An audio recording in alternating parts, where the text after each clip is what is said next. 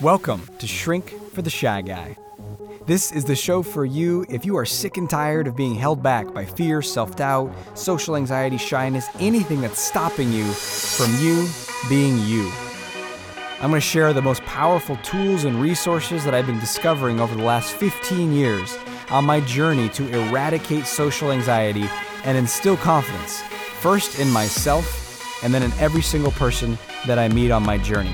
You're going to learn these tools and how to apply them in your life now so that you can become the most free, powerful, bold, authentic version of you.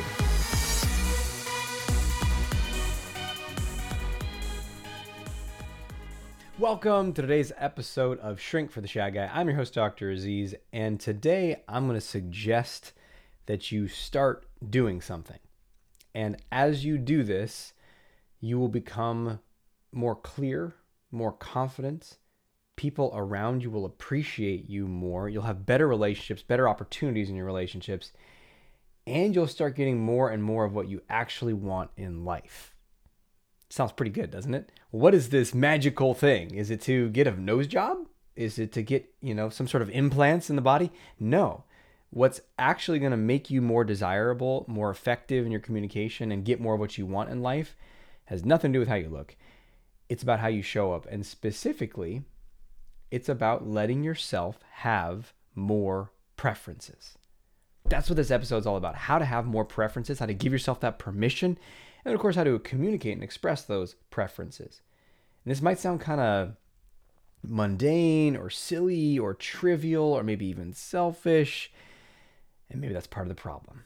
So let's dive into it. Before we do, if you're benefiting from this show, please take just several minutes and go over to wherever you're listening to it on. Apple Podcasts, you can look it up on there. Spotify. If you happen to be listening to it directly from my website or the podcast page at shrinkfortheshyguy.com, then take just a moment to click over to Apple Podcasts and leave it a review, because that's going to help me reach more people. And there are millions of us out there right now who need this truth that you can shift this, that you're not stuck, that you're not desperate and hopeless and helpless. Barf. Let's change that for as many people as we can, right? Okay, so thank you so much for doing that. That's one of my preferences, would be that you would leave a review and spread this show. What are some of your preferences? Do you even know what your preferences are? Let's start there, because for many years, I did not know what my preferences were. Or I was somewhat aware, but not entirely aware, or some of my preferences were okay and some weren't, and then I couldn't be aware if they were the bad preferences. Or I could have preferences if no one else was around, right? If it's just me, and when I was younger, me and my two cats, it's a Saturday afternoon, I got the apartment to myself. Sure, I have preferences of what I want to eat and what I might want to do with my free time, which was a lot of video games. Or any other minor thing like that, or even, bigger choices in your life. You might know that stuff when you're alone. But as soon as it involves other people, it might be very hard for you to become aware of what your preferences actually are. Can you relate to that? I see this all the time with clients, a friend, a sibling, a partner, a colleague, a boss, anyone in their life. There's a relationship there. And the person's like, well, what do you think? Or what do you want? And my client's like, I don't know. Whatever you want. And in that moment, they might actually think they don't know. Or you might be doing this. You might be saying, you know what? I'm a flexible, relaxed, cool kind of guy or girl. I'm not all high needs like that. I don't have any preferences. Just whatevs. I'm down. And that's the act that you play. That's the front that you put up. And I'm not saying that you're not a cool as a cucumber, flexible person who can just go with the flow. But you also might be very scared of having a preference. And sometimes you can go with the flow, and sometimes you're faking it. Or you're just assuming that that's what you do, and you tell yourself that's what you do, even though deep down it doesn't work for you. Because the downside of saying, I'm down for whatever, go with the flow, is you might end up in negative situations. You might end up spending time in places you don't want to be, with people you don't want to be with, doing things that you don't want to do. I mean, you take this far enough, you might get into a relationship with somebody, or stay in a relationship with somebody, or give money to somebody, or stay in a job, or accept a job change, or interview, you go to the interview, you actually don't think it's a great fit for you. They offer you the job. You're like, well, okay. Right? You start to just go through life where if it's not your preferences guiding you, then whose preferences are guiding you? Because someone's agenda is guiding you. Is it those people around you in your life? And I'm not saying they're all malicious and manipulative and they're taking advantage of you, although people might. But, most people are going to be most focused on what serves them, right? And I don't know if there's anything totally wrong with that. I think we all have an altruistic part of us that we can feed and become more service oriented. And that's probably part of our development as evolution as individuals, as a species, as a, spiritual progress, all that stuff. It's great. But you also want to know, what do I need right now? What do I want right now? I mean, we can't just try to transcend all that stuff and be super spiritual, which is another thing I've seen. I did this one too, especially as I got into Eastern meditation and the power of now, Eckhart Tolle, right? It's like, oh, all my preferences are just my ego, and I'm above all that now. I don't have an ego. I am so superior because I don't have an ego anymore. It's just another story we tell ourselves. And you just disconnect from yourself, disconnect from your preferences. I can't tell you how many people I've seen who are, I just don't have those preferences. And they actually have dysfunctional relationships. They're getting walked over. They don't have a sense of power and agency in their lives because they're at the whim of everyone else's agenda. So where do you fall in all this? Is any of this ringing a bell for you relating? I lived all this stuff. It's not just about what I saw in clients. I did every single one of these things. Had preferences I could only be aware of by myself. Preferences I felt were bad, so I didn't even let myself know them. Certainly not expressing preferences around other people. Said, whatever, I don't care, I'm down. And then having a situation where if I did want to speak up, if I did want to share, I would do so very tentatively. And it would be, well, maybe we could do this. Or I want to do that. And then as soon as the other person or people had any questions, hesitations, objections, pushback, I'd say, that's fine.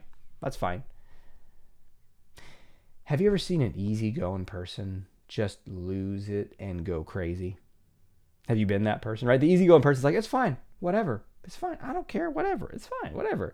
And then all of a sudden, they said they wanted to go to the theme park or whatever. They said they didn't care what they ate. They said they didn't care, whatever. And then all of a sudden, you're sitting there, you're trying to eat one of those pretzels, and they're $9 for a pretzel? What do you think I'm made of money? This is crazy. You spend way too much on this stuff. I don't even want to be here. Blah, blah, blah, blah. And then the partner's like, whoa. What's gotten into you, Jim? Thought you were easygoing. Jim isn't easygoing. Jim is pretending. Why? Because he's terrified of having preferences. And maybe you are as well. Maybe not terrified. Maybe you're just uncomfortable with. Now, why would someone be uncomfortable having preferences? I mean, we've all seen little kids, or you at one point in your life were a little kid. Maybe you spend time around little kids. Maybe you don't. I happen to have two little kids. They're 6 and 8. They know their preferences. Little toddlers know that babies and toddlers know their preferences. And they will tell you. And if they don't get them, they'll freak out. Now my kids are 6 and 8. They have more emotional tools. They're not going to freak out like a 3-year-old. Sometimes they will, but adults sometimes do, right? But for the most part, they're developing their emotional skills, right? But little kids at 6 and 8 still know what they want. So you tell them we're going to do this thing, and they're like, oh, I don't want to do this thing. Or you tell them something exciting, and they're like, yeah! They know what they want. So what happens there? The conditioning is what happens. You learn somewhere along the way that having preferences is dangerous. What you want is somehow potentially hurtful, wrong, upsetting to others. And so you learn from your family, from your peers, from parents, from wherever, you start to pick it up. And it could be real intense. Like you get a really negative response for voicing a preference. How could you want that? How selfish of you. You have to think of other people. What's wrong with you? And that's going to learn you as a little kid. Like, oh, okay, all right. Won't make that mistake again. Or it could be more subtle. You state your preference and your parent goes, it's a little look of disgust. And it's not even about you. Your preference wasn't even that big or bad. It was just they're irritated. They're frustrated. Trust me, I'm a parent. I know sometimes my kids ask for something or they do it in a way that's kind of annoying. And I'm like, bleh. As much as I want to be patient and loving, and sometimes I'm just annoyed. And so you have a sensitive kid, or parents just, that kind of over time, you can have that experience and the kid just starts to pick up, you know what, I should just avoid that. I should just downplay my preferences. I should see what they want first before I share. And you start to make all these calculations, and it doesn't stop with your family, by the way. You get around your teenage friends or even your middle school friends, your 10, 11, 12, 13, 15, 16. And you're like, well, I just, I don't want to be a bother. And those cool kids want me to do that. So I'm just going to do that. It's about conformity. It's about fitting in. It's about being liked. And you learn, hey, this person is low needs, low profile, easy going. Maybe they're more liked. Maybe. Maybe not. I mean, they might just be more invisible and fly under the radar and be able to tag along. But basically, the reason you don't say, you know what, some people might not like me, but I'm going to share my preferences. That's a high self-esteem statement, by the way, is because you learn somewhere along the way, I might not be enough. As me, for who I am, might not be totally desirable. And so I need to do what I can to try to maximize my desirability. And one of those things, you have probably a lot of things you do, but one of them is to try to minimize a sense of you being demanding or burdensome. And so you say, my preferences, if I put them out there in the most casual, non-demanding, easily give-upable kind of way, then no one's going to feel pressured by me, burdened by me, and then therefore they'll want to be with me and sustain relationships with me and that sort of thing. And so here you are running that strategy for 5, 10, 15, 50 years, and it leads to a life that is not satisfying because no one knows what you want. You're not good at getting what you want because you're not good at advocating for it, because being good at getting what you want means you have to know what you want and you have to advocate for it. And you might not have developed either of those skills very much if you're living in this I shouldn't have preferences strategy. So then you don't know that much what you want. So you say, what are my preferences? And you're like, I don't even know. I don't even know what I want. And then if you did know what you wanted, to be able to advocate for it, that means you say, hey, you know what I would like to do? Can you join me for this thing? Can you help me with that? I'd like to have this. And what if the person's like, maybe, or I don't know. And you don't say, I'm sorry, I shouldn't have said anything. Don't hurt me, right? Instead, you say, okay, what might be getting in the way? Or I would really love to have you there. I'm just curious, is it just a logistical thing, or is there maybe something about it that doesn't appeal to you? Yeah, that's advocating for, right? You're leaning in a little bit more. And at first, when you first hear this, if you've been living in the no preferences strategy, this stuff sounds it just sounds like too much and impossible and scary. I know, because if someone had said that kind of stuff to me many years ago, I would have been like, well, you can't say that stuff. That makes you sound pushy and desperate and bad. You just got to be casual and not care. But that's not even real. That's just a freaking front of I don't care, of coolness, of disengaged, of unattached. You're not that. You're just disconnected from yourself. So what preferences do you really have? What do you want? Start asking yourself that question. Day to day, what do I want? What do I want for this afternoon? What do I want at work today? What do I want with my partner this weekend? My wife she also has a strong conditioning and niceness, as I did. And it's something that we both have grown a lot in. And she's always learning new things, just like I am discovering, I used to say that, or I used to not do that. And so one thing that she realized is, we have this awesome house out in the country now. We moved out here in about first quarter of 2022. And there's a lot. We have 2 kids, we have 2 dogs, we have this property that's always needing something. It's a big forest out here. So you go, okay, I got to go fix the pump house pipe. And then I got to winterize this thing. And I got to do this. And I got to that. And it's a lot of fun stuff that I'm actually really engaged in. And she's, I got to clean up this, and I'm going to cook this meal for us tonight. And so we're just kind of all over the place, especially on the weekends. And it's really fun. It's really engaging. We love it.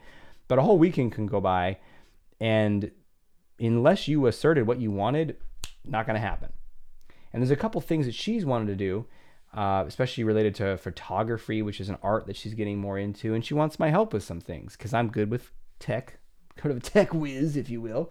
And so she wants to be able to get it, which kind of camera to hook up to her computer and how to do it and other things. And she's like, hey, I'd love some of your time and attention to go into hooking this stuff up and doing some research about cameras. But she realized that weekends would go by and she wouldn't say that. She would just hope there'd be an opportunity for that, and then there wouldn't, and then she'd be disappointed.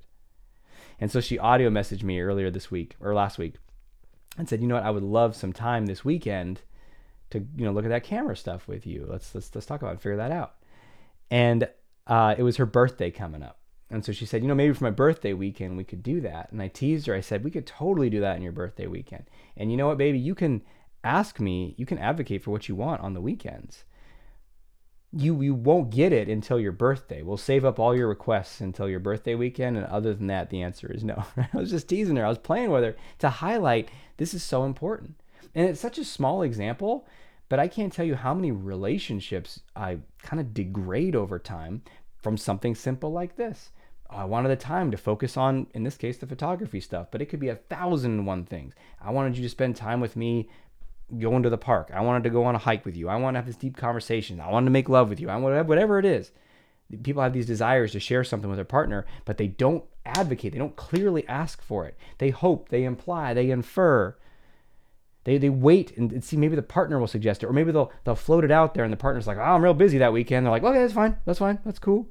And they try to be real casual, real non-burdensome about it. I don't want any needs. I don't want to put any pressure on you. And then they start to get more irritated and they start to develop stories about the other partner. Oh, he doesn't care about me. Oh, she's so self-absorbed. All she cares about is her friends. She does, what about me? And they start to build this righteousness victim story. And all the while they don't see, I didn't just say what I freaking wanted directly and vulnerably and clearly because I'm scared. Because of my own conditioning. It has nothing to do with my partner. It's my own fears. And I've worked with a lot of clients who say, no, Aziz, you don't know. It's my partner is these ways. And I say, okay, prove it. Let's do a 30-day test, a boldness test where you actually start to advocate for what you want. Not tiptoe around, not hint, not wish, but to say, hey, this is what I really would love. And not to do it demandingly either. Like, you owe me this. It's been 5 years. Now it's my time. Shut up, right? It's not going to work. Approach them with sincerity and assuming that they want the best in that relationship and they care about your needs. You'll find out soon enough if they don't. But most of the time, those stories of my partner such a selfish a-hole is actually you have been carrying out a pattern in which you suppress your own needs and your own preferences and you pretend like you don't have them and then you blame it on the other person. And this isn't just in romantic relationships. This could be with family, with colleagues, with friends, with anyone. So, this is a good time to talk about how to put this into action, isn't it? Time for action. Action. Action. What are you going to do when it comes to your preferences? Are you going to share them? If you'd like to start sharing them, that's a choice. I mean, it might seem like it's a rhetorical question because that's what this whole episode's been about, but life is a choose your own adventure, my friend. You can hear these ideas and agree with them or disagree with them. You could also agree with them and then do nothing different, which is, I don't know what that is. It's not really agreeing though, is it? I guess it's like, in theory, I think this is great, but I'm not going to do it. So then are you really agreeing? Do you really believe in it? So let's, if you're willing to really grow and experience the extraordinary in your life, it's going to start becoming aware of your preferences. So a couple steps. One is, what do I want? It's the MVP question in my book, Not Nice, which you've not listened to yet. Definitely check that out. Go to notnicebook.com. You can get it on Amazon or Audible. So what do I want? Start asking yourself that question. What do I want for this weekend? What do I want for this evening? What do I want for this day? And don't just be like, well, I'm spending the afternoon with my kids, so whatever they want to do. Well, what do you want to do too? It's this dance. It's this discovery. Can you meet both needs at the same time? Can you get creative? There's so much opportunity to really advocate for yourself. And that doesn't mean you just punch your ideas down everyone else's throats and only get your way, but it's your part of the equation. All right, so what do I want? The next step is going to be to advocate for it, to share it. Not just apologetically and timidly you float it once and you retract it forever and apologize. No, this is what I want to do, or I don't want to do that. How about this instead? And you explore, you find the middle path, you get your thing now, they get their thing later. You get to find a way to really put it out on the table and create new actions, new arrangements that really factor you in. So that's the invitation for today. And let's see how it goes. Worst case scenario is you become a high needs, terrible, bad person that everyone flees from. So just keep that in mind. Tread lightly. If you have any needs or desires or preferences, remember, that's only going to end badly. So maybe you should just stuff them all down into your lower intestine and wait. Wait until later when it's safe. No, okay. I'm playing. It's uncomfortable. It's not deadly. It's just uncomfortable. And you're going to discover that people do care about you. People do want to help you meet your needs. People love you. You have so much more depth in all your relationships when you start doing this, and you get more of what you want, and you get bolder, and you get better at it, and you realize it's not a big deal. So there's a huge upside potential. I invite you to just take that leap. So thanks for being with me today. Until we speak again, may you have the courage to be who you are and to know on a deep level that you are awesome.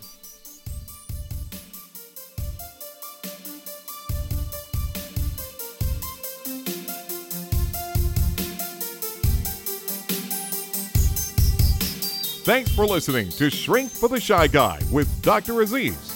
If you know anyone who can benefit from what you've just heard, please let them know and send them a link to shrinkfortheshyguy.com. For free blogs, ebooks, and training videos related to overcoming shyness and increasing confidence, go to socialconfidencecenter.com.